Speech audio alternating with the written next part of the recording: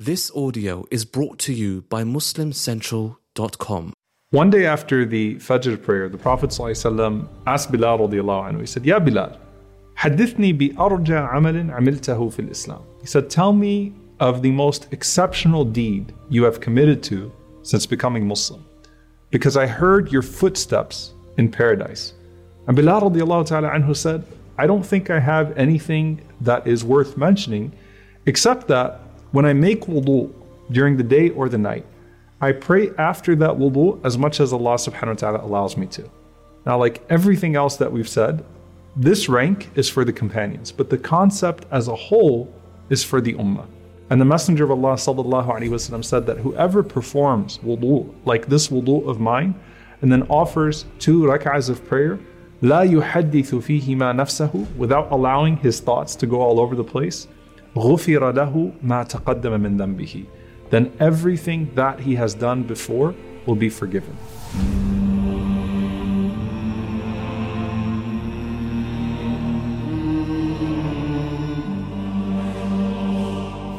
The wudu is special because of what it encompasses in and of itself, and it can be made more special with what you do with it. And of course, it is special because it's tied to the prayer.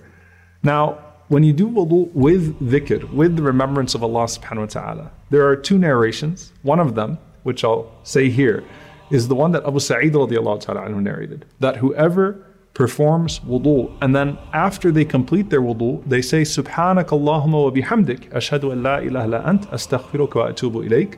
Glory to you, O Allah, I bear witness that there is no God but you, I seek your forgiveness and I repent to you. He said, طَبَعَ اللَّهُ عَلَيْهَا بِطَابِعٍ ثُمَّ رُفِعَتْ تَحْتَ الْعَرْشِ فَلَمْ تُكْسَرْ إِلَى يَوْمِ الْقِيَامَةِ. He said that Allah puts a seal on that deed, meaning the wudu, and it will be raised to the arsh, to the throne.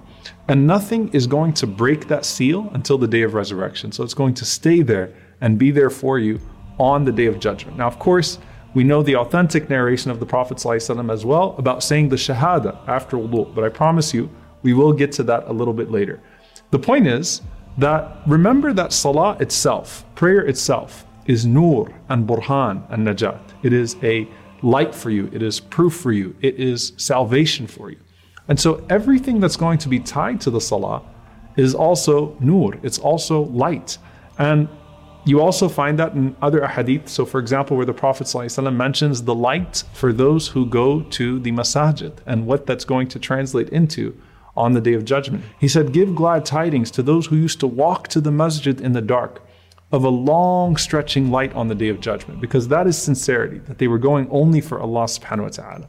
So you have light in your right, and then you have light in front of you, which we've already covered. And part of that is going to the masajid.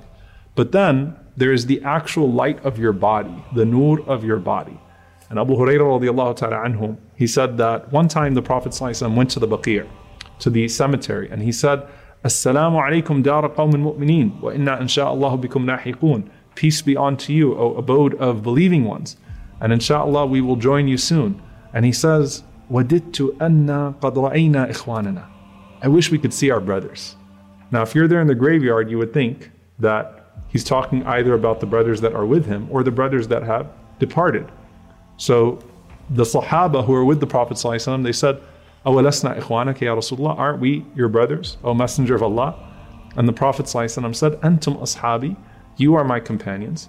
My brothers and sisters are those who have not yet even been born. So they said to the Prophet ﷺ, well, how are you going to recognize those of your ummah who have not yet been born, Ya Rasulullah? So the Prophet ﷺ gives them this example. He says, tell me, suppose that a man had all black horses, and some of those black horses had white streaks and patches on their limbs and on their foreheads. Wouldn't the owner of those horses be able to distinguish them from the rest? And they said, Bala ya Rasulullah, of course, O Messenger of Allah. So he said, I will recognize them when they are given their records in their right hands, and I will recognize them as their descendants run before them, and my brothers will come on the day of judgment with light on their faces and on their arms and on their legs from what? From their wudu, and I will be waiting for them at the hawd, at the fountain. And so the light of wudu is literal light on the body on the day of judgment. And Abu Hurairah radiallahu ta'ala anhu said, I heard the Prophet ﷺ saying that on the day of judgment, my followers will be called al-ghurru al-muhajjalun. And al-ghurru al-muhajjalun means people that are branded on the forelock and on the forearms. And it will be from the trace of wudu. And whoever can increase then the area of their radiance, of their light on the day of judgment, should do so. And by the way, the ulama say that this is not like go beyond the areas of wudu. This means doing wudu regularly, consistently, and making sure that you touch every position or every part that the Prophet ﷺ instructed. The Prophet ﷺ also said in another narration, he said, تَبْلُغُ الْحِلْيَةُ مِنَ الْمُؤْمِنِ حَيْثُ يَبْلُغُ الْوُضُوء. That on the day of judgment, a believer's adornment will reach to the extent that the wudu reaches on their bodies. And then you have this hadith that brings it all together, the wudu, the salah, the masajid. The Prophet ﷺ said, أَلَا أَدُلُّكُمْ عَلَى مَا يَمْحُ اللَّهُ بِهِ الْخَطَايَا وَيَرْفَعُ بِهِ الدَّرَجَاتِ. Shall I not tell you about something, a deed, by which Allah will forgive all of your sins and raise your status in unimaginable ways? They said, Bala ya Rasulullah. What is it, O Messenger of Allah? And he said, sallallahu alayhi wa sallam, إِسْبَاغُ الْوُضُوء عَلَى الْمَكَارِهِ وَكَثْرَةُ الْخُطَى إِلَى الْمَسَاجِدِ وَانْتِظَارُ الصَّلَاةِ بَعْدَ الصَّلَاةِ فَذَلِكُمُ الرِّبَاطِ ذَلِكُمُ الرِّبَاطِ. The Prophet ﷺ said that you do wudu even in the difficult days. You know, when it's cold or when it's hard, for whatever reason, you do wudu at those times.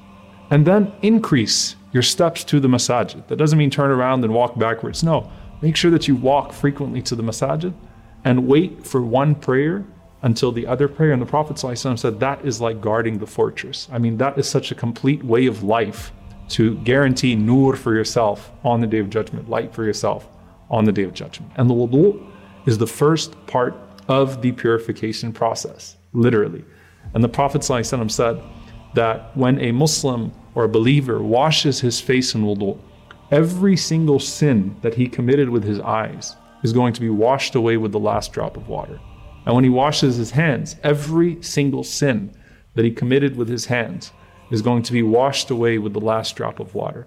And when he washes his feet, every single sin that he committed with his feet will be washed away with the last drop of water.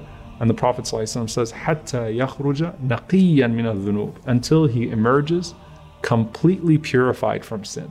In another narration, the Prophet ﷺ said, his sins will depart from his body, even from under his fingernails. And what's the logic of this? Wudu literally wipes out sins. And what that translates into, with everything we've already spoken about, when the darkness of sin is removed, it's filled with light. And that's true of the light in the heart that comes through repentance after the darkness of sin. And it's true of the light of the bodies on the day of judgment that comes through wudu. And that's just one of the things that becomes so crucial as you prepare to cross directly over the darkest abode of the fire. فأما من ثقلت موازينه فهو في عيشة راضية